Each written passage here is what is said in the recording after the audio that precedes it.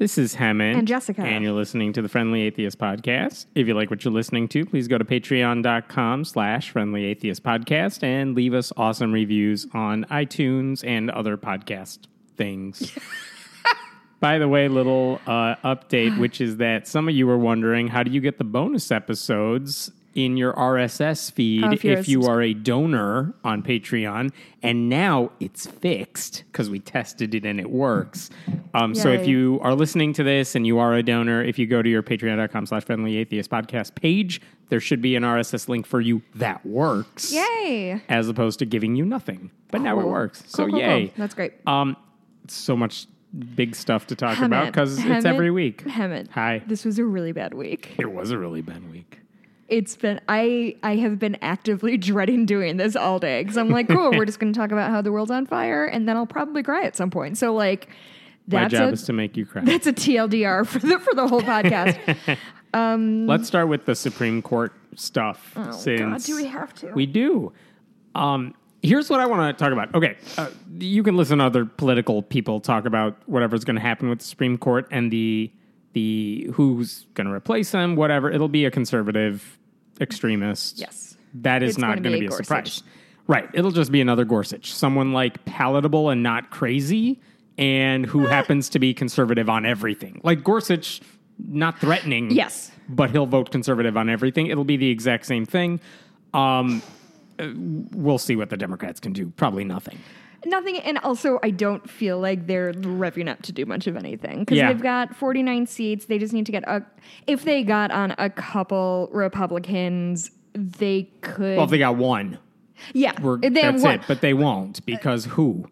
Who? What's her name from Maine? No, she won't do it. You don't think? She's a coward on this stuff. Yikes. She didn't do it with the tax bills. No, you're right. No, can't rely on Susan Collins. Can't rely on Murkowski. Jeff Flake is literally flaky. And that's it. I mean, there's nobody who's willing to be courageous or do anything. They'll just, whatever. So I'm not relying on the Democrats to be able to do anything here. Mm-hmm. The one thing I did want to talk about, the reason I brought it up here is because I wanted to talk about what does Anthony Kennedy mean for church-state separation? Because we know he's a big deal on abortion rights, and that should be kind of the center and the focus of everyone's conversation about this, right. And LGBTQ rights. Though even with this court, post-Kennedy, I don't know that they're going to reverse like marriage equality, but they could limit. You could see a lot more Baker saying no to gay couples types of cases. Which is the real problem in the world is that bakers have to make cakes for right. people. Christians have to treat people equally. That goes against everything evangelicals stand for. Must be hard for them. Okay, so let's talk about Kennedy's legacy on church-state separation because sometimes I hear people worried about that almost in the same mix. Like he was good on abortion and he was good on LGBTQ rights and he was good on church-state separation. Not really. And I want to talk about some of the cases that were some of the big ones. Okay. So let's go through. Here are the good ones. Here's the reason a lot of atheist groups, church-state separation groups in particular, were kind of upset specifically on their issues when it came to him retiring. In 1992, Kennedy wrote the 5-4 decision. It was in a case called Lee versus Wiseman. Mm-hmm. And this is a case that basically said if you have a pastor delivering a prayer at your high school graduation or anyone delivering a formal prayer, that's government promotion of religion. That is unconstitutional. So if you don't have a prayer in the program and you don't have it happen at a graduation ceremony, that's because of that decision. So good on him. He recognized that. In 2000, he was part of a 6-3 majority in a case called Santa Fe School District versus Doe. And this case involved prayers that were student-led and student-initiated, but over the loudspeakers before a football game. And so the question is, well, it's the kids doing it. It's not a pastor. It's not school officials, but they're using school equipment. It's at before a school game. Event, right? And basically, the majority said, yeah, that is school-sponsored prayer. Yeah. Whoever's giving it. So, and by the way, of that 6-vote majority, Kennedy and 2 other people remain on the court. So we've lost all of those people in the past 2 decades. So, okay, all of those things, those two issues, he was really good on. That's why church-state separation people are like, yeah, Kennedy, no, don't leave. Okay, everything else goes in the other direction with him. Okay, starts in 1989, County of Allegheny versus ACLU. This is about a nativity scene in front of a courthouse. Just a nativity scene, nothing else. Mm-hmm. That's government promotion of Christianity. It's not like they said it's a free-for-all and you could put whatever you want there. Right. It's just a nativity scene. A 5-4 majority said, no, you can't do that. That's illegal. That is what we kind of know to be the case today. Right. Kennedy was part of the 4. He said, that's fine. So he was on the wrong side of that one. Strong start. In 2005. I don't understand how. How do you get away with that? Not even how do you get away with that, but like how do you come down on the right side of this student-led prayer thing and the wrong side of this one? It feels like those are really like linked, right? I believe what his argument was is that it's Christmas, it's a nativity scene, sure, it's not promoting God so much as a cultural whatever. 2005, there were 2 cases. This was confusing when it happened. It's still a little weird now. There were 2 cases separately involving 10 Commandments monuments. They looked at them together, and one of them involved a 10 Commandments monument in Texas. This was just by itself. I'm sorry, I lied. In Texas, they had a 10 Commandments monument that was part of a huge display. Okay. Like 17 monuments of sorts or displays are there. One of them is the 10 Commandments. Flavored, or no, just they sort were of all like different forms of law. Like, we get that from, here's what we got from the ancient Greeks. And I'll give you that. Here's the massive 10 Commandments monument. It's one of those things where kind of the whole purpose is to put the 10 Commandments up, but to make sure it's legal, you put other crap around it. Yeah. Yes. And the 5-4 majority of the court said, that's fine. The other case was in Kentucky. It involved a standalone 10 Commandments monument. Mm-hmm. They didn't pad that thing at all. And that was also a 5-4 decision saying it was illegal. And they said those 2 decisions on the same day. Justice Breyer was the one guy who said yes to one, no to the other. Really? Yeah, it was weird. But here's the thing. With the Texas case, Kennedy was part of the 5-4 majority that said that Commandments monument that was padded, that's okay. Mm-hmm. On the other one, the 5-4 ruling that the standalone monument's illegal, he also said that was okay. Really? He was on the losing side of that one. Huh. So, like, he's totally fine with government, like, relics. He's fine with, like, well, you're not directly promoting it. You're saying this is the foundation of our law. This is all that sort of thing he's okay with, even though everyone knows it's a promotion of religion. Yeah. So, dude, wrong on both of those. And whatever, we've gotten used to the first example, the padding example. Which is why in Arkansas right now, we talked about this before, Jason Repair, the state senator, put up a 10 Commandments monument by itself. Oh, that guy's the pits. They tried to get away with it by saying, we created a commission to evaluate all options, and the only option that flies is the Christian one. Like, it's just, everyone knows this is illegal, and the lawsuits are ongoing as we speak. God, I just don't get it. Is it posturing?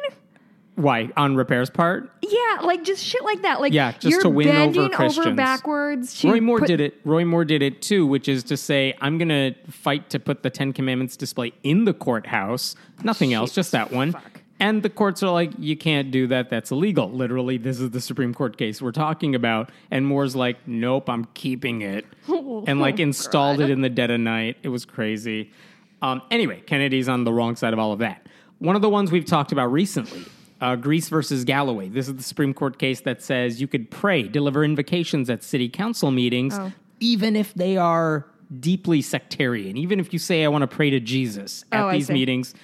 It was a 5-4 case that, because the town of Greece basically said everyone can deliver an invocation, even if it's sectarian, but they kind of only allowed Christians to do it. So technically they were following the law, but like...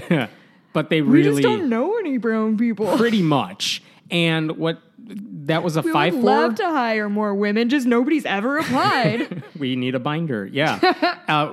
This Supreme Court case was 5-4. Kennedy wrote the majority of opinion, and he said, you know what? Prayers are fine at government meetings. Sure. Sectarian prayers are fine, but everyone deserves the opportunity to speak, like, legitimately. Now, the funny thing about that one is it's the wrong decision. They should have said no to invocations. Just get to work. Yeah. But the funny thing is, now that the rule kind of says everyone has to be allowed to do it, we've seen Satanists delivering them. And, like, if they're not allowed to, they raise hell about it, which is awesome. Atheists have done it, too. And, like, we're still kind of seeing the ramifications of this take place. But, again, Kennedy said, prayers at government meetings, fine. What's he? He's a libertarian. Is that his jam? Who, Kennedy? Yeah. No, he's just wrong. Well, those two things are mutually exclusive, my friend. It seems like his deal is unless government officials are saying, I'm doing this to promote Christianity, like a prayer at a graduation with a pastor, unless it's that obvious, he'll let you get away with it. And by the way, beyond all of that, he said it's okay for taxpayer money to go to religious schools through vouchers. He said it's okay for Hobby Lobby and other for-profit company owners to say, we're not paying for birth control if it pays for we're not paying for insurance if it pays for birth control and fighting Obamacare and all that stuff. He said Donald Trump's Muslim travel ban is fine. Super cool. Because he didn't see that as religious discrimination because they basically said it's not. It's just... Therefore, he's like, well, I guess it's not. We just pull these countries out of a hat. What are you talking about, Justice Kennedy? So basically on all of these issues, unless it was ridiculously obvious that it was promoting Christianity or religion in general, he was on the wrong side of all of this. So, like, on a purely... it's like every once in a while he screwed up and did the right thing. It's like John Roberts with the Affordable Care Act. Yeah, like, accidentally he did the right thing, but otherwise he was really horrible on our issues on church-state separation. And, like, yeah, he was really good on LGBTQ rights. Like, he wants that basically to be his legacy. On abortion rights, he kind of did the right thing a couple of times. Purely by accident. But again, he was a conservative justice, which makes... And so the question is, why would a lot of atheists care if Kennedy is going to leave the court and be replaced by another... It's like when Scalia dies and gets replaced by not Merrick Garland. Yeah, you hate it for all those reasons, but at the same time, you're replacing one bad judge with another bad judge. I'm not as mad as I would have been other than the Merrick Garland debacle. But if the Merrick Garland thing had gone through the way it's supposed a different to situation, do, then we're living in a different... It is. No. I'm mad about all those reasons. At the same time, it's you replaced a conservative with a conservative, but Kennedy was the swing vote, so we're back to where we were beforehand. Right. The reason we're concerned about this one is, well, I know... he'll do the right thing occasionally, especially like when once it comes every to decade, gay marriage and things like that. And yes, on the other issues that are not explicitly our issues, he's been good on a couple of them.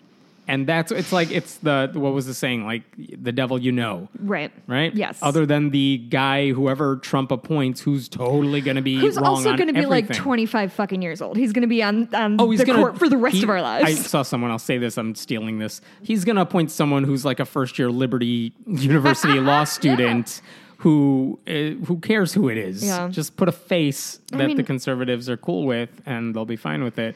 My guess...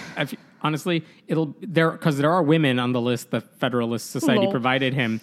He'll get a woman. No. And the reason is Republicans will push him to do that.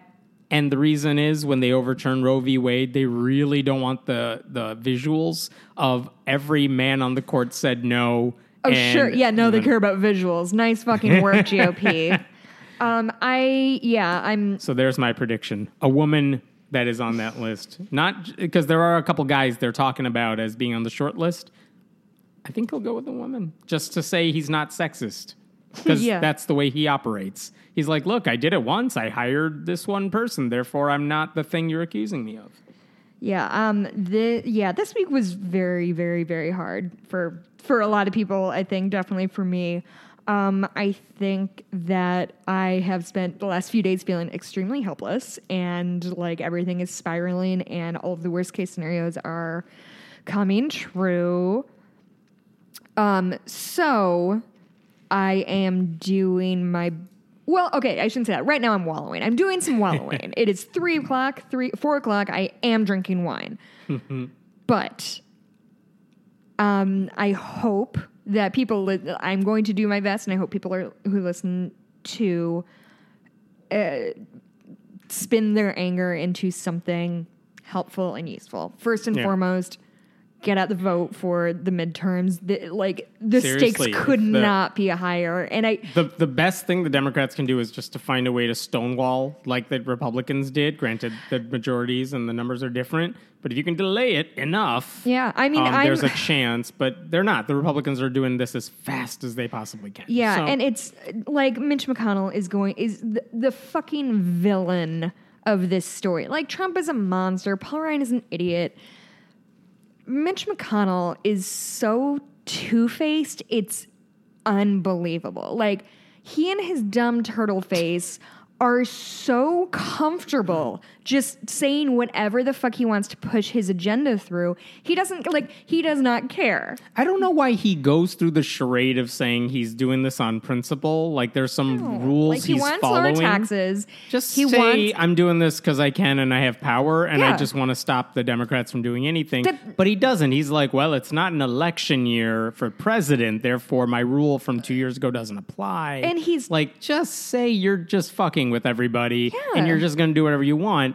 I mean, I would respect the villainess of that. Just be honest. But it's like, be a good movie villain. Give me a monologue about how you just want to take over the world. Right. And if people aren't from the U.S. or following this, when Scalia died, Obama had a year and a half? No, it was a little less, but about a year. A year left in his term. And and at that point, because the primaries in 2014 also didn't go super great for the Democrats, the GOP had a majority in the House. The House, they had Senate, a majority in both. And so he was like, "No, we're just not gonna. We're just not gonna." And they didn't vote destroyed on Merrick all Garland. precedent. He wouldn't even see him. It was from nowhere. He made up rules and he was like, no, this is how it's always worked. And everyone's like, that's not how anything happens. When they didn't even get a chance to the Republicans couldn't even filibuster the nomination because they just didn't even, they pretended like it never happened. They didn't hold hearings. They didn't bother questioning him. They didn't hold a vote for him. And then now that Trump is in office, they just got rid of the filibuster so that Democrats can't even do anything for Supreme Court nominees. They changed the number of votes that it takes to get a justice approved. It used to be 60 and now it's 50. Because of the filibuster. So they got rid of that years ago. The Democrats did because the Republicans weren't allowing anybody to get through. So they said, fine, for everyone but Supreme Court, it's going to be a vote, straight up vote majority. And then now that they have a slight edge, Mitch McConnell said, to hell with the filibuster for Supreme Court justice. We're just going to ram them through. It's just stunning and horrifying. And donate your time and money to places that need help. Let me talk about... No, I'm not done talking about rights. Right, go. Roe v. Wade is definitely at risk. And even if it isn't at risk as even if they're not going to retry it or try to repeal it, they are certainly going to be dismantling it little by little. So this is the time that we need to fucking galvanize. And if you have a couple extra bucks, send it to Planned Parenthood. This is scary, and there are going to be people actively harmed as a result of this. So that is what I want to talk about. So this is one aspect of the thing. If we're being honest, it sounds like you're going to get a fifth Supreme Court justice who's arch-conservative. They will do everything they can to overturn Roe versus Wade. Mm-hmm. What they will probably do is they won't just straight up overturn it. They'll basically, as soon as that nominee gets in there, Republicans will start in state legislatures. They'll start passing bills that say, let's restrict abortion. And then people will sue over it. They will punt that case up to the Supreme Court as fast as possible. Yep. And that's what will happen. What will probably occur is that if Roe v. Wade is overturned, in as many words, it'll go back to the state level. Some states, the blue states, will say we're keeping it legal here. It's 17 states right now. Right, it's not many. It's about 20. Some states are outright going to ban it because that's what they've always wanted to do, but they couldn't. And so it'll just be another cultural divide. And this is where I want to go with this. I don't think, because I haven't seen this on a lot of the white evangelical circles who are commenting, they're celebrating the Kennedy retirement because they know what's coming. Yeah, Donald Trump Jr. described it as lit because he's the worst. But what's going to happen, I don't think they realize how this will backfire for their faith as much as they think they do, because I haven't seen them discussing this anywhere. If Roe v. Wade is overturned, if all these states start banning abortion, you're going to start seeing in the U.S. what I think they saw in Ireland. And we talked about this before. In 1983, because we think of Ireland, you think of Catholics. The Catholic Church had a lot of influence. And in 1983, when they were considering banning abortion, Catholic Church is at the forefront of that debate and that conversation. And I think when they when they banned abortion, it was like 66-33, like 2-to-1 majorities by that ratio. They said, yes, let's ban it. What has happened in the decades since? People in Ireland realized, oh shit, women are dying because of abortion. They also, and especially more recently, they see women have to travel outside the country to get them. And in our case, that would be women in, let's say, Alabama, traveling to some other state nearby as close as they can to make sure they can get an abortion. Yeah. You're going to see rich people able to fly out and get them, but poor women, and that's a lot of people of color, they're not going to be able to get them. That is kind of what they saw in a different sense in Ireland, too. That the poor people, the ones who were already struggling, had it worse. Yep. People who needed to get an abortion, the ban didn't stop them. It just put another roadblock in their path. And all of this time, people kind of realized, oh, the Catholic Church is like totally immoral. We shouldn't be listening to them on these sorts of issues. And when they were considering overturning that ban this past year, the Catholic Church is like, we're just going to stay out of this because we're just going to ruin things. They were not a part of this conversation. So many people were speaking out against them and the abortion ban, and all these women were telling their stories, that it basically pushed people not just to overturn the ban, but like, let's never listen to the Catholic Church again. I mean, Ireland is growing quickly in the direction of no religion. Right. Catholics have a huge head start, but they're dropping. But like raw numbers again, like they're losing religion quickly. In the U.S., let's talk about what's going to happen here. Women would have to get abortion pills online, whether or not they're safe. They probably won't be safe in a lot of places. They might try to do it themselves, which will result in harm to them. Yeah. Women who can't care for the babies are going to see babies who struggle with developmental issues in a lot of ways, which society will have to pay for down the line. Some women will end up in jail because they got an abortion. Yeah. And their doctors will end up in jail for performing the abortions. This is what's going to happen. And who's going to get blamed as these stories start to come about? Women. That's what they won't get blamed, because you'll hear those stories and you're like, oh shit, our country's like, it's one thing when Mexicans are separated from each other at the border, like a lot of people will look away for that. It's like when they go missing. Like I think you have a lot more faith in people than I do. But when white women are suffering and they're having these problems and they're sharing them online and people are listening, who's going to get blamed for making this happen? Republicans, white evangelical Christians are going to suffer. And the weird thing, after all of this, is that you look to the evangelical church. They also, again, they oppose comprehensive sex education, access to birth control, emergency contraception, socialized medicine, all the ways to decrease the number of abortions. If that is their goal, they do none of that. They don't care about it, you know? So it's like, okay, you're putting yourself in a position where people are going to die or get seriously injured, and the blame has to be put on white evangelical Christians who want this future. Because whether they want it or not, it's going to happen because of them, because they think they're doing this, virtuous thing by saying we want to get rid of abortions and save the unborn children.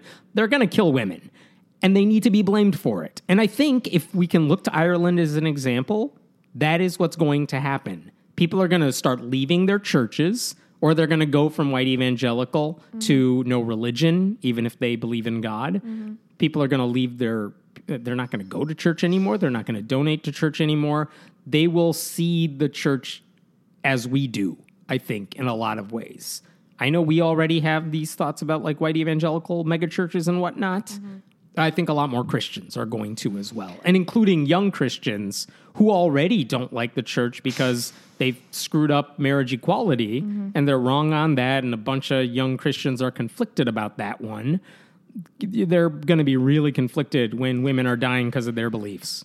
I think more conflicted. I think they can look the other way right now, but I don't think they'll be able to do that. That's and I hope you're right. I hope that's a more accurate reflection of what we're going to see.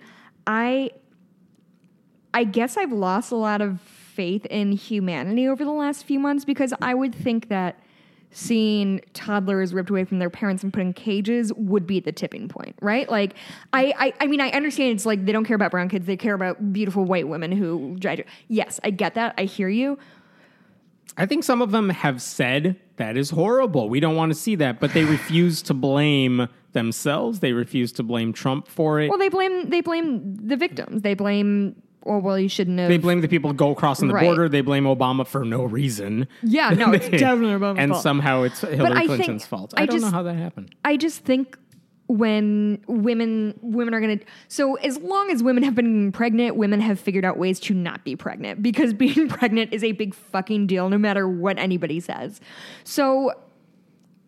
I think that we're going to see more women with self-induced abortions, and that's definitely going to kill women. I do not think those women are going to draw sympathy, even if they're pretty rich white women. Well, rich white women won't have a problem. They can do whatever the fuck they want. They have their own set of laws. But I just don't know. I don't know how many instances that can make a direct line from...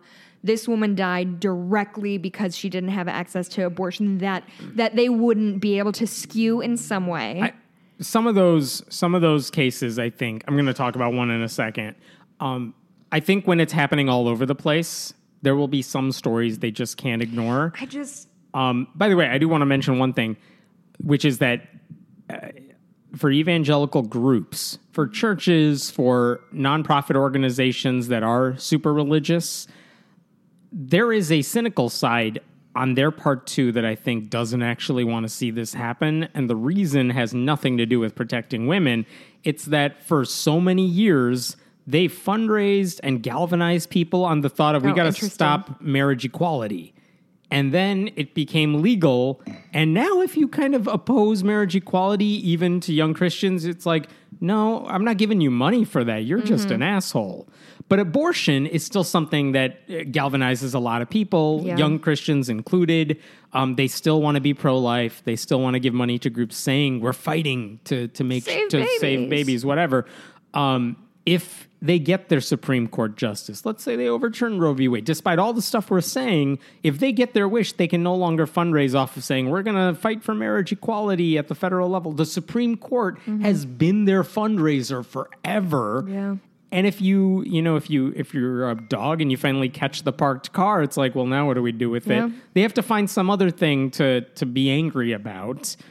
They will. Brown people. But it won't be the same. So at some point, like they kind of like saying we're fighting for this as opposed to saying, hey, we won. I guess I just hate that, and this is not a criticism at you at all, but I hate that we are in a very real way being like, well, a certain number of women have to die before people start caring. Like, we are teeing up deaths, and it's just like... It's just going to be a fact of life that women are going to be harmed and women are going to be hurt because our country decided that, like, what happened in Ireland definitely could never happen here, and they don't care that our elections happened after Brexit. Oh my God! How do we look at that and say, oh, wow, this thing that the polls said was going one way, we should not pay attention to How smug was I when Brexit happened? How smug was I? Oh, they're so racist in the UK, Jessica.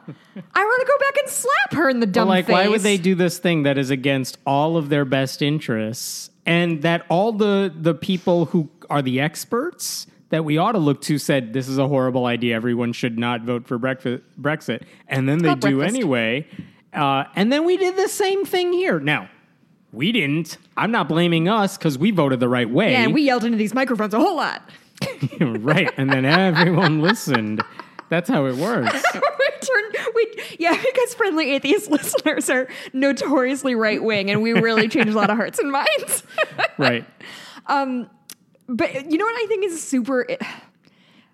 I feel like I bring this up a lot, but like when people refuse to listen to facts, it's you can't reason somebody out of a position they didn't reason themselves into. Mm-hmm. There have been like longitudinal studies that showed after Roe v. Wade, when it had been acted for 15, 16, 17 years, they're like, oh, our crime is dropping because women who didn't want to be pregnant and couldn't take care of a human child properly got abortions and therefore weren't neglecting parents. And so there were fewer like unsupervised and children with not enough food and not enough stability and not enough money to put clothes on their back. So they resorted to crime. And that again, like we see it over and over again. We know how to reduce abortion. We know how to lower crime rates, but instead they're like, let's do none of those things and then get mad at poor people. Because how dare you want to have sex? You slut. Right. How dare you want to have sex? They didn't listen to the 138 questions from last week. Oh, yeah. Oh, somebody said something about the swimming thing. Yeah. So it is about just seeing people in bikinis or whatever? I knew it. It's sluts.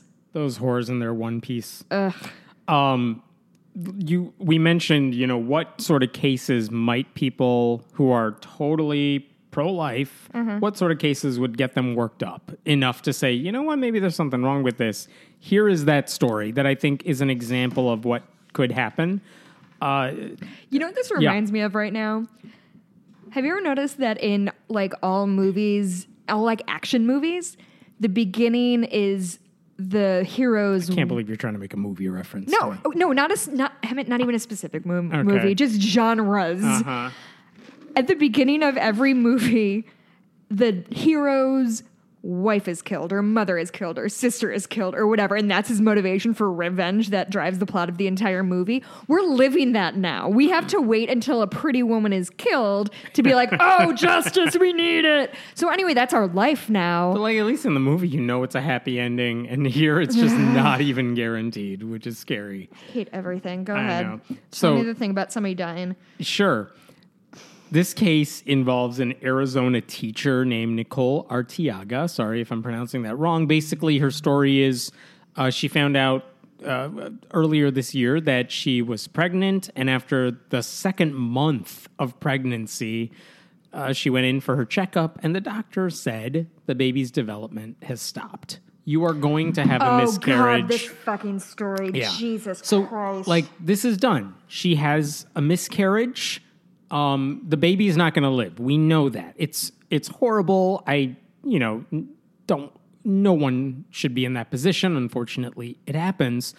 So what is she supposed to do? Well, she and her daughter, the daughter is not relevant to the story. She and her daughter went to a Walgreens to pick up the medicine the doctor prescribed for her. The prescription was basically for a medication that would induce a miscarriage, and she would get to avoid any surgery, which is always preferable. And the pharmacist, the Christian pharmacist, wouldn't sell her that prescription. And the reason that she said on Facebook later was basically this, was his ethical beliefs, that he couldn't prescribe what he considered to be an abortion pill. And again, if you're her, the baby's dead. Abortion's not the issue here. I don't want a corpse in my body. I don't want a corpse in my body. And he said, no, you have to have the corpse in your body because Jesus. What she said on Facebook, and I'm quoting here, what he failed to understand is this isn't the situation I had hoped for. This isn't something I wanted. This is something I have zero control over. He has no idea what it's like to want nothing more than to carry a child to full term and be unable to do so. And the thing is, Walgreens has a policy that says if a pharmacist doesn't want to fill your prescription for ethical concerns, that's okay. They have to give it to somebody else. They have to direct you to somewhere else where you can get it. And in fact, this pharmacist told her to go to another Walgreens days later or something. She couldn't pick it up for a couple days. She got it from a different Walgreens later on. But that policy allows for those pharmacists to keep their jobs in situations like this. And by the way, you might say, well, then I'm going to transfer all my prescriptions. I'm not going to Walgreens again. CVS has the same policy. Does Meijer? That's where I get my prescriptions. I'm not sure. But a lot of pharmacies have the same policy, which is that pharmacists are allowed to say no to filling prescriptions if it violates their religious beliefs. Why would you be a fucking pharmacist if you're not going to give people their fucking meds? I don't know. I've made the same analogy before, which is like, why would a vegetarian work at like Taco Bell and say, well, I'm not making you a beef burrito because it goes against my ethical beliefs? It's like, why would you get a job there? You don't get to get out of doing your job just because you can't fulfill an obligation. You knew what was coming. I don't get it. I don't know. And by the way, it's in some cases, these pills are like contraceptives. They are designed to like be before they wrongly think like birth control is an abortion pill. They're not even the same thing. Like they don't even know the biology behind it, which makes you wonder what they learned in school. So it's frustrating. And the sad part is there's not much to do here. Because, again, he's not going to get fired. He did what Walgreens expected him to do. Cool, Walgreens isn't going to do anything. Neither is any other pharmacy. And by the way, this is coming from the same company, Walgreens. Last year in New Mexico, a pharmacist said a mother went to that Walgreens and said, I need birth control for my daughter. And he wouldn't give it to her. And he said the reason was because he had a, quote, pretty good idea of why the girl needed it. Oh, suck my dick. Mm-hmm. Yeah, go ahead. I would, the one thing Walgreens hasn't done and they need to do is to say something like, if we are allowing this policy that you don't have to fulfill the prescription, someone needs to be on duty at that place at that time who can do it. Like the policy needs to be, if you have a Christian pharmacist or someone who's not going to do their job, someone else on staff needs to babysit them when they're throwing a temper tantrum. And you just have to have two people on staff, one of whom at least is willing to fulfill all prescriptions unless there's a medical reason not to. If you're going to have this policy, you're going to pay to staff enough people that people can get their shit. I've never had this specific incident, but in the last 2 months, both my husband and I have had incidences of going in to pick up a prescription and it wasn't right. It wasn't there. And it, for me, it was like an antidepressant that I just needed I was out. And it was the palm sweatingly stressful to deal with the pharmacist and my doctor and why wasn't this in? And I picked it up 2 days early and I can't, and it was so stressful and I didn't even have anything on the line. I would have missed a day of medication. It would have been fucking fine. But it's just such a high stress situation that you're dealing with something extremely personal with somebody who you don't know. Right. And then they're going to fucking lip off at you. No, suck it. And judge you off. And you're the slut who's needs to get an abortion. No, thank you. Let me tell you how to run your life. Fuck this guy. And again, pharmacies are fine with that. You want to talk about something totally unrelated? I guess. I have stories too. They're all terrible. I know. Did anything good happen? No. Let me talk about, I know you want to talk about this too. Let's talk about the Capitol Gazette shooting. Yeah. And specifically, the reason I wanted to bring it up is, so that happened yesterday. At night, Anderson Cooper spoke with two of the survivors, Phil Davis and Celine San Felice. Felice, I think. Felice, yeah. And both of them were telling him, I'm going to quote San Felice. She said, "We need more than prayers. I appreciate the prayers. I was praying the entire time I was under that desk. I want your prayers, but I want something else." The clip I heard was, our whole lives have been shattered, so thanks for your prayers, but I couldn't give a fuck about them if there's nothing else. Right. Which, that... She's right. Ties it up in a neat little bow. Both of them, what surprised me is they totally know how this is going to play out, which is that... seen it. Yeah. They were like, I know you're going to move on to another story in a day or two, so are the politicians. She said specifically, I'm going to need more than a couple days of news coverage and some thoughts and prayers. And she's right. And the thing is, I don't see much other than Marco Rubio, who was mad that she used the word fuck. Yeah, Marco Rubio, cool. You're mad about the right thing, Rubio. As usual. It is interesting. That fucking guy. I know. It is interesting to me that thoughts and prayers is a slur now. Like, we know as soon as you say it, that's your way of saying I'm doing nothing else for you. Literally nothing.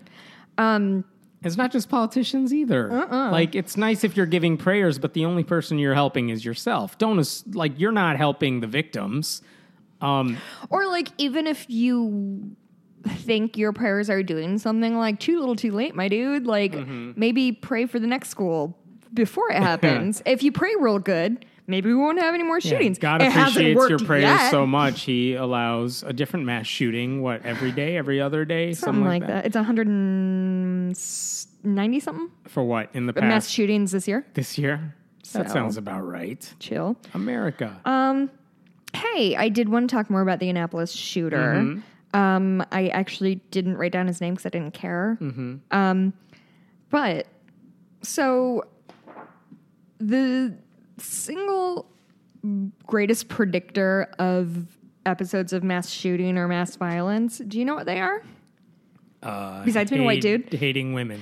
Violence against women. It's a history of violence against women, which this shooter did. So the reason he targeted the newspaper, what newspaper? Capital Gazette.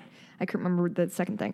Anyway, they'd reported on him because he had a history of harassing and threatening his former high school classmate. He sent her months of emails in which he, quote, alternately asked for help, called her vulgar names, and told her to kill herself. When she blocked him from seeing her Facebook page, he found things she wrote on other people's pages and taunted her with it, attaching screenshots of the postings and some to some of his emails. In 2010, April 2010, he told the woman to have another drink and go hang yourself, you cowardly lush. Cowardly what? Lush. Oh, like drunk? Yeah. Oh, okay. Like me? Like I'm a lush. Got it. But I'm not cowardly. I swear too much for that. So this man was stalking this woman. He pled guilty, and he received a suspended 90-day jail sentence and was placed on probation. And he was ordered to continue ongoing therapy and to cease contact with the victim and her family. So that's the end of the story. Everything is great. The police took violence against women super seriously and avoided more violence against the masses, except for they super didn't, because people don't give a fuck about violence against women. The way we talk about domestic violence is, and this wasn't even domestic violence. This man was stalking this woman. And harassing the newspaper, too, later on after they wrote about the story. He tried to sue them. Or he did sue them. Yeah. He lost, but he did sue them. Yeah, he also tweeted, I'll enjoy seeing at the paper, cease publication, but it would be nicer to see Hartley and Marcotte cease breathing. Sorry, I did not check how to pronounce that. I think we're going to be talking about mass shootings for as long as we do this podcast.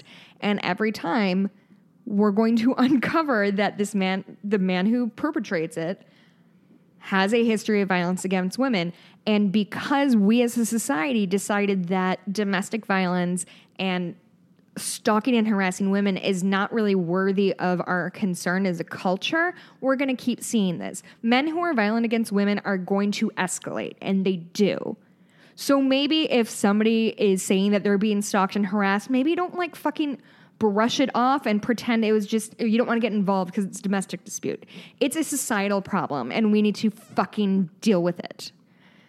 Anyway. I don't know what the laws were in the state regarding if he was accused of such a thing, or he went, or there was domestic assault. Why was he able to get a gun? I don't know the answer to that. Oh, I didn't even look into that. There are some laws in some places where it's or at least they're starting to pop up now, which is if you're accused of domestic, or you're charged with domestic assault, you don't get a gun for a certain amount of time. Don't worry, the GOP is not into that, because who cares about women? Statewide. So that's where it can get done in certain states where sensible people run things.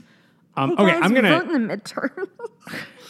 I know, November can't come soon enough. Let me bring up this other story that has nothing to do with that sort of drama. Here's the story that happened, and then I'm going to tell you the twist to this. Last week, this guy was in a Target store. He two sisters were in the dressing room, and they noticed this guy basically was spying on them. Like, he put his camera over the dressing room to spy on them. They noticed it. They ran out of there dressed and basically said, this guy's, like, get this guy. He ran the hell out of the place as soon as possible. I think the cops, whether they were Target's people or elsewhere, they caught him. And he turned himself in pretty quickly. He hasn't been formally charged yet. Okay, fine. So to be clear, the guy broke the law. Mm-hmm. Two sisters noticed and then reported him. Mm-hmm. And they're working on prosecuting this Peeping Tom guy. Fine. Yeah. Target didn't do anything wrong. Like, wait, why is the implication that Target did something wrong? We'll get there. Okay. But Target didn't do, I mean, the guy broke their rules. He broke the law, but he also, like, it's not like Target said, go ahead, we'll let you do that. No, of course not. Okay, the reason I even know about this story is because the American Family Association, a Christian group. Are you Oh yeah. Fucking Here's what they went with it. American Family Association is the group that went after Target last year, maybe the year before, saying transgender people shouldn't be allowed to use the proper bathrooms because Target said, no, we'll let transgender people use the right bathrooms. Yeah. And the AFA flipped out and they're like, it's predatory. You're letting whatever. They think it's just men dressed as women. Trans people are definitely the big villains in our story, not white dudes. They put out a press release yesterday or an action alert or whatever they want to call it. And it basically said, here's the Peeping Tom story, and I'm quoting from their release. No Target employee questioned the man or attempted to stop him from entering the women's restroom. It was a dressing room. Restroom, because Target's official policy allows men free and unrestricted access. Kidding me, Hammond. They went on to say, as long as Target continues to allow men free and unrestricted access into women's dressing rooms and restrooms, they don't. These sexual violations against women and little girls will continue to occur. So they took a story about a man who broke the law to peep on women in dressing rooms to say trans people can't use the right bathrooms. This is how their logic works. I'm so angry. Uh-huh.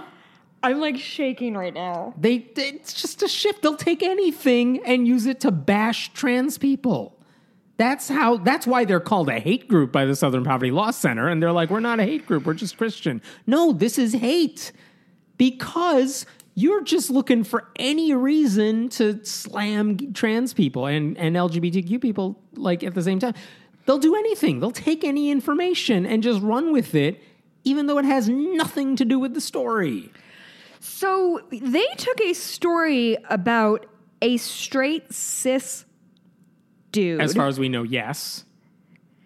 And who are the most likely people to perpetrate crimes, the most likely group to be mass shooters, and somehow I have some wine. And somehow blamed the trans community, who are the most likely to be victims of crimes? They actually blame Target for being inclusive of trans people. They don't talk to trans people, not directly like that. That's a different group. Target's the problem. I was right in dreading this episode. I'm not having fun. Usually this is a very fun thing to do for me, Hammond. I saw the email, because of course I get their emails, and I saw the same, like, let me find this on their website, because I want to make sure I'm reading all of this, because this is insane. And I go to their website. You know what article I see that they also posted yesterday? What? It was one about the importance of civility in our society. Oh, suck my dick. This civility garbage, I swear to fucking God, if one more person says civility is just Sarah Sanders gets to eat chicken sandwich. Well, civility, okay, first of all, I retweeted something today that was like, oh, what happened to civility? Y'all called it political correctness and said it was garbage. Right. Like, it's only what the fuck are you talking about? We need civility. Donald Trump is a literal actual monster. He's used slurs. He calls people names. He literally calls people names. Like, it's the most basic form of being incivil. It's just like, oh, I'm going to call you a mean name because I don't like you. That is not civil. And so this weird, all of a sudden, like, pearl clutching of somebody said the word fuck on Anderson Cooper's show, or somebody said, like, hey get the fuck out of my restaurant. You are lying to the American public, and I don't want to fucking serve you. That's uncivil, but this idea of like separating children from their family or painting an entire society, a group of people as perverts, all while protecting your perverts with every fucking ounce of life you have, that's where you draw the line. Like, are you fucking kidding me? This is... How you doing? I'm not doing great, Hemant. I'm not doing very good. I'm very angry. To me, that's probably the most blatant and obvious manipulation that I've seen from the AFA in a really long time, like at least a week. I haven't seen them be this bad. But it's just like, how do your followers not realize what you're doing here? Because it's easy to spot. It's literal. This is the definition of what gaslighting is. It's, we're going to do this whole thing and we're going to say, and the left is like, hey, you did this thing. And they're like, how dare you accuse me? Like, I do a racist thing and you accuse me of being racist. And I'm like, you would dare accuse me of being a racist? That's the worst thing I can imagine is me being called a racist person. I literally can't think of anything worse than that. Not being racist, but being called racist.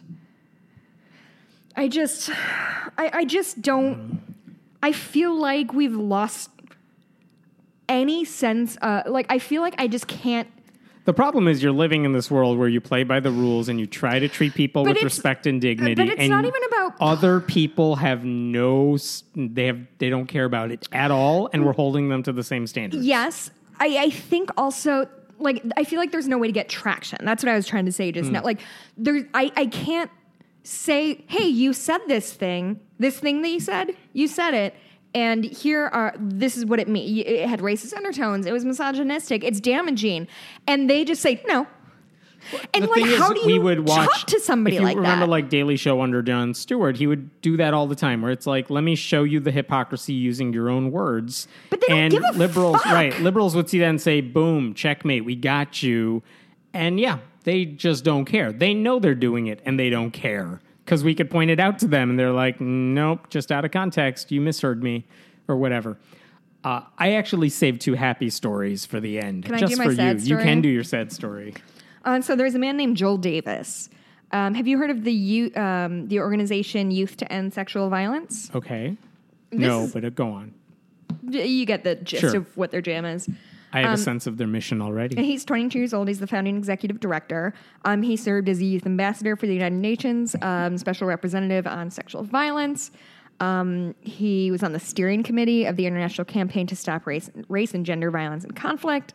Seems like a good guy. On Tuesday... Go on. They arrested him on charges of attempting to sexually exploit a child, enticing a child to engage in sexual activity, and possessing child pornography. So his entire life's work was to stop himself? Yeah. I actually read a lot of the details, and I opted out of including them because they are fucking gruesome. Like Hemant, bad. Bad. Oh, no, the details. Yeah, I follow a lot of true crime, and this was not great. So to kind of skate over the top of it, he exchanged text messages with undercover FBI agents trying to arrange meetings with a 9-year-old girl, an 8-year-old girl, and a 2-year-old boy. A what? A 2-year-old boy. Jesus. Anyway, so it goes on like that. It's not great, obviously. FBI Assistant Director in Charge, William F. Sweeney Jr., said, having started an organization that pushed for the end of sexual violence, Davis displayed the highest degree of hypocrisy by his alleged attempts to sexually exploit multiple minors. As if this wasn't repulsive enough, Davis allegedly possessed and distributed utterly explicit images of... I'm actually going to go ahead and not finish that sentence. And if the shit... I've said the things that I felt comfortable saying. You can just sort of... And it gets worse than that. It gets worse than that. So I guess I only brought that up to say no men can be trusted and we should ban them. Okay, bye. Listen, Hemant, I like you a lot. I'm not fighting you on it. It's worth the sacrifice. I just don't like who do you trust? Yeah, that's all. How do I know who to trust anymore? I don't know. That's so sad. Yeah, Heaven, it's super fucking sad. Thank you. You're welcome. I'm sorry I've yelled a lot this episode. I'm not that sorry. I'm sorry if people had to pull their earbuds out. Here's a happier hand me your story. happy stories? Yeah. Let me give you the setup for this because we've talked about this, I think, in the past. On some airlines where they're ultra-Orthodox Jews, they might get on the plane and then they get their seat and it's next to a woman and they say, I'm not sitting next to a woman. They say the woman is lava. Yes. But then they're like, the lava has to move. Yeah. They want the women to change their seats and let a guy sit there. And their fear is, the religious belief says, I can't be next to a woman who's not my wife, and we may accidentally brush shoulders or something. Or my penis might jump out of my pants and touch her. Right. And so in recent years, more people are complaining about this on social media. Like, I was on a flight and this happened. More women have been like, hell no, I'm not moving. Great. I'm praying for the moment this happens to me. It will be my greatest moment. But the thing is, so the sort of flight that gets this happening a lot is El Al, which is the Israeli national airline, and they have a flight from like New York City to Israel, and there's a lot of ultra-Orthodox Jews on those flights. And El Al has been pretty lax about, they've tried to accommodate the men, obviously, because that's a big source of their funds, right? Sure. That's a big part of their customer base. But last week, or this week rather, the head of a major tech company, and by the way, someone filed a lawsuit against them too. They didn't change their policy after that. But the head of this tech company, the tech company is called NICE. It's spelled that way too. He posted a message that said, at NICE, we don't do business with companies that discriminate against race, gender, or religion. NICE will not fly El Al, Israel Airlines, until they change their practice and actions discriminating women. And how did El Al respond? Chill. They said, okay. Yeah. They were chill. Chairman of the company basically said, we are going to change our rules, and now discrimination by passengers is absolutely forbidden. El Al flight attendants do everything that they can to provide service, blah, blah, blah, blah, blah. If people complain, they will kick them off the flight. Fuck yeah. Right? Nice. Mm-hmm. Literally. I see what you did there. I've done that twice so far.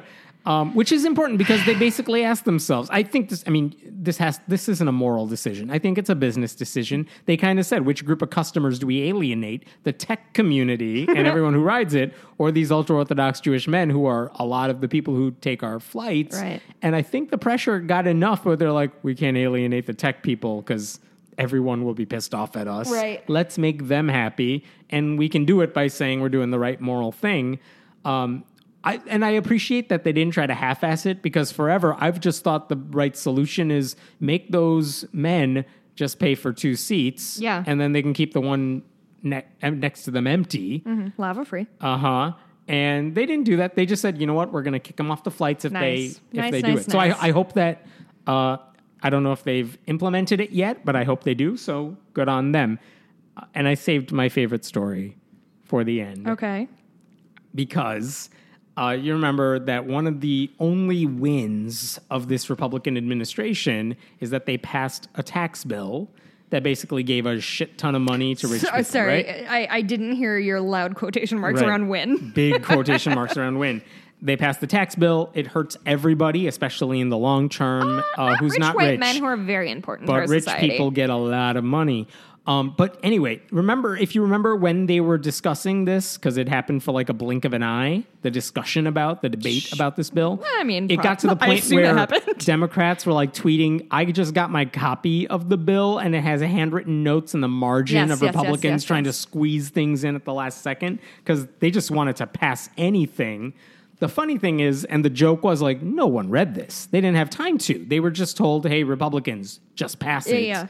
And total they did. My friends. And now it's coming back to bite them in the ass. No. And here is how. Tell me it was like a typo. Happening. No, it's not a typo. This is literally a part of the bill that they signed.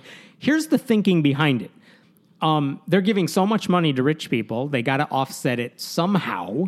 And one of the ways they tried to offset at least a part of it is they said there would no longer be a tax break for fringe benefits. So companies who are writing off their employees' meals on their taxes, for example, you can't do that anymore. That's that it was included in the bill. But the thing is, nonprofits don't usually entertain clients. You're not really paying for a lot of meals when you run a nonprofit. Right. So Republicans said for nonprofits, it's a flat 21% tax on their benefits. For example, what do nonprofits use as benefits? Well, free parking in a lot or a garage, subway passes, bus passes, meals provided to workers, maybe in some circumstances, gym memberships, whatever perks you have to try to bring in staffers. I get bagels like once a month from my Right? nonprofit. There you go. So it's like those things, if you're a nonprofit and you're working to save them as much money as possible, you'll say, let's write those off on the taxes. The thing is, nonprofits include churches. And one of the way churches attract pastors and workers is that free parking is a big deal. Making sure, I don't think it includes the housing benefits or anything, but like they do provide these perks, which means Republicans found a way to tax churches.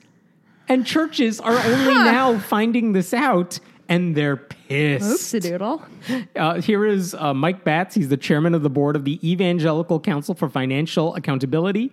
He said, quote, what we're talking about is an income tax on the church for providing parking to its employees. It's absurd. So that guy's pissed off. The Jewish Federations of North America is looking at a new $75,000 tax bill this year because of the change. Their tax policy council said a lot of people are just finding out about it, and the more people find out about it, the more pressure there will be on Treasury and Congress to delay implementation of this part of the bill or change it. And all of this is happening as Donald Trump is like, I'm going to try to repeal the Johnson Amendment so that you don't have to lose your tax exemption if you endorse me. Wow. Meanwhile, they are getting taxed. Cool. And it's happening because Republicans are like ignorant and they just wanted a quick win without thinking through the consequences. Right. So churches can thank Republicans for, I guess, taking money from their coffers. Wow. They deserve it, really. Not every church, and that's the sad part. Because, like, nonprofits, and I like a lot of nonprofits, and a lot of churches are fine. They're getting hurt by this, but so are evangelical. Yeah, it's almost like there's consequences when you shove legislation through without, like, reading it. You know? I mean, not that. And you remember that, like, the Affordable Care Act went through, like, a year of debate? And they went through, like, line by line because people were complaining about every line. Fucking and they still passed it, which is amazing. The hypocrisy is astounding. Again, you're assuming you can't hold Republicans to standards because they don't care about standards. Right. They are hypocrites. No, they don't give a fuck. Elected Republicans, I should say. No, I'm willing to paint them all with the same brush. Come at me, Republicans who listen to this podcast. Fucking fight me about it. Great. All two people will hear you. Yeah. Fuck, man. What a week. This was rough, dude. This was rough. Yeah, I remember getting an email earlier this week. I just looked in my inbox and I'm like, it was the day of the Supreme Court, one of the days they released their opinions. God, I didn't even talk about the abortion clinic, fake abortion clinic thing. Yeah. I didn't even talk about that. But I got an email that said a statement about Anthony Kennedy's retirement. And this was like an hour or two after, like the AP had already said breaking news. Yeah, like, I got like 17 push There's alerts. no retirement. He didn't announce it at the time you usually announce it. And I got that email. I'm like, oh, someone must have pushed the send button early because they prepped it and they made a mistake. And isn't that funny? And then, wasn't that funny? They're right. Yeah. Not as funny anymore. Yeah. It's just a constant, this is how it's going to get worse. Yeah. It's just a constant thought running. This is, and children are still in cages. So, Yeah. it's like a shit turducken. Mm-hmm. It just keeps getting shoved in there, and you can't, appreciate the shittiness of each particular layer because you're being inundated with the shit. Mm-hmm. Is this a good metaphor? I'm a vegetarian, so no. I'm sorry, vegetarians shit, last I heard. But the duckin' Oh, the lost turducken. me. Do you know what a turducken is? I do. Okay, well, nobody's ever had a turducken. It's a fucking metaphor for this shit. What's your happy thing this week, Kevin? There's no happy thing this week. There has to be a happy thing. This is the moment that I brought the happy thing in. I'll look at my calendar This and is see if the there was any reason. happy thing. Oh, shit. I don't know what my happy thing is. Uh-huh. What's her name who won in the Bronx? Castro. She's great. Good for her. Yeah, I'm sorry. It was just so far off my radar. I'm very happy. She's great. She's like 28. She used to be a bartender, so you know she's smart. I'm going to the March tomorrow. When are you going to drop this, Hemant? Alexandria Ocasio-Cortez. Yes. When am I going to... This episode tonight. Yeah. Tonight? Sure, why not? Okay. I mean, Tomorrow? if you're listening... One or the other. Well, yeah, if you're listening and you're in Chicago, I'll be at the March. If you guys want to go to the March, hit me up on Twitter. Maybe I don't know. I'm meeting my There's friend. a bunch of them. Yeah. Go to your city. Yeah, please do. I'm meeting This is the baby march, baby jail march. Baby Jail March. Yeah, that's what we're calling it. That's Yep. what my poster is going to say. Oh, I did. I don't know if I said this on air or just to you. I went to Michael's and I've never made a poster before. I've marched a few times, but I'm not. What do we call it? Are you just going to make a Artistic? poster with like cuts in it and poke your head through and like this is wrong? Just yell. Like babies shouldn't be in this. I was tossing around a lot of poster ideas. My friend Ann, who's guest host of the podcast, the one I kept landing on was, if you don't want to be compared to Nazis, stop acting like Nazis. And like, or I can't believe we have to march to protest babies in jail. Like, what? I think I'm just going to do a Hamilton quote because I feel like I'll be able to reuse it. You've seen Hamilton. Heard of it? I have seen it. Yeah, you have seen it. Yeah. It's good. I love it. It's It was very really good. But anyway, Which one? Immigrants Who Get Shit Done? It's Get the Job Done. Don't misquote sorry. Hamilton at me. I will come for you. Uh-huh. But also, I don't feel great being a non-immigrant white person saying that. I don't think that's my place. Anyway, I'm just going to do History Has Its Eyes on You. Oh, good. Because that's... Okay, here's my happy thing. Yes. Better be I found googly it. eyes on this poster. I didn't get googly eyes. I just got a big-ass marker. How do you go to Michael's and not get googly eyes? That's a good point. I might go back. Do you think I'll undercut the seriousness of the message if there's googly eyes on my poster? Totally. So I was up last night. My friend Ann, we were texting. Hi, Ann. I think she listens usually. And we were both like mutually talking each other off the ledge because we're both having a hard time with this. And what we sort of were discussing and talking about is like when I'm feeling like shit and I have this whole week, the small solace I take is mentally taking a step back in terms of in 30 years, history is going to look upon 2018 GOP as the villains of our century. I think they are going to not be treated well by history. Shut the fuck up, Siri. Siri tried to get at me. I think that I think that history is going to look very unkindly on what's happening on the right now. And I don't think that is a right versus left thing. I think what they're doing is abjectly immoral, and with some distance, we're going to look at it with a great deal of shame. I think this is going to be treated as a really dark period in American history. You would hope, but that requires the good side winning and being able to write that history. Okay, well, you sort of kicked the legs out from under my happy thing, but cool, Hammett. I hope you're right. But I think that I will be happy, and like that's not to say there aren't hard times ahead, and it's not going to get darker before it gets light. But I hope that in 30 years I will be able to look back on what we have done, whether it's you and I or me as an activist or donating money or donating time. I hope I will look back and say, like, I did my best with what I could do, and I was standing on the right side of history. So that's my happy thing. It's not happy as much as like grim solace. I will give you a happy thing, which is that I was watching the primary elections on Tuesday, the one that Ocasio-Cortez won. Uh-huh. One of the ones that didn't get reported on at all, but I thought was interesting is that Representative Jamie Raskin from Maryland, he won his primary he got elected in 2016. He's one of the 5 members of the Congressional Free Thought Caucus. Oh, cool. The only one who was on the ballot on Tuesday anyway for that primary. And again, he is very openly not an atheist, or at least he won't admit that. Whatever he wants to call himself, I don't care. But the point is, he's been open about saying, I support church separation. I support the Congressional Free Thought Caucus. I'm not afraid to put my name on that. And didn't affect him one bit. I mean, he crushed the primary competition.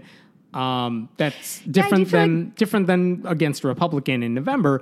But it wasn't even a race. It didn't even affect him. That's good to know. Yeah, maybe with kind of everybody's eyes on actual problems, people are being less nitpicky about what church do you go to? I agree. I think that's true.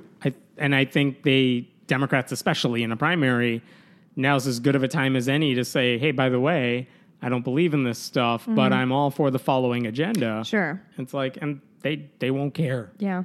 Anything goes at this point if you can win the race. Right. Also, I've mentioned a couple times.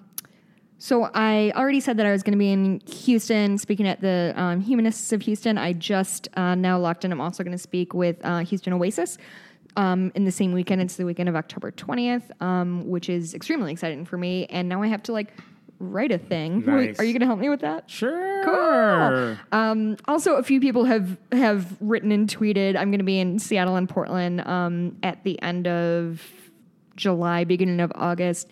A couple people have asked if I wanted to do a meetup. I'm not sure if I'll be able to. First of all, we're going to be in Seattle Monday, Tuesday nights, which aren't ideal meetups, and our schedule's kind of packed because I'm seeing some friends and family. But if I can, I will. When are you going there?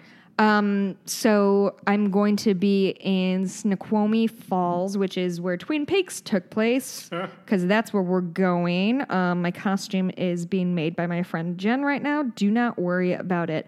So I'm going to be in Snoqualmie Falls July 26th through the 29th, and then I'll be in Seattle the 30th through the 1st-ish. Going to Seattle Mariners game. It's nice. Stitch and Pitch night. So I'm going to bring my fucking cross stitch and I'm going to drink some beer and hang out with my husband and my cousin and watch some baseball and do some cross stitching. Nice. It's going to be, I'm very excited about it. Oh, if anybody has ideas of what to do while we're out there, we have got a day to kill, so we might do some kind of tour. So if anyone wants to hit me up with things, hey, I am looking forward to things. Look at you. I'm not crying at all. Hemant, where can we find you on the Twitters? I'm at Hemant Mehta. Find me at friendlyatheist.com. We have new Atheist Voice videos coming out soon. Hey, look at world. Look at that, YouTube. I exist. Damn it. You can email us at friendlyatheistpodcast at gmail.com. We didn't have a listener mail thing, both because we recorded earlier than usual and also my heart just wasn't in this one, you guys. You can go on iTunes and leave us rate and review. We read them all. I usually read them to my husband and cry sometimes. Are you subscribing to Patreon? Go do it. Yeah. Do it. $1. Oh, we did our Star Wars episode. Hemant and my husband and I talked about Star Wars for about an hour. You were going to see another Fables episode next week with Jess and Mikey. Yep. And there's actually one more interview that I need to post. We'll probably do that the week after. But so there's bonus episodes in the queue coming to Patreon donors of any level. Yes. Do it. Okay, guys. Thank you for listening. We'll talk to you next week. Bye.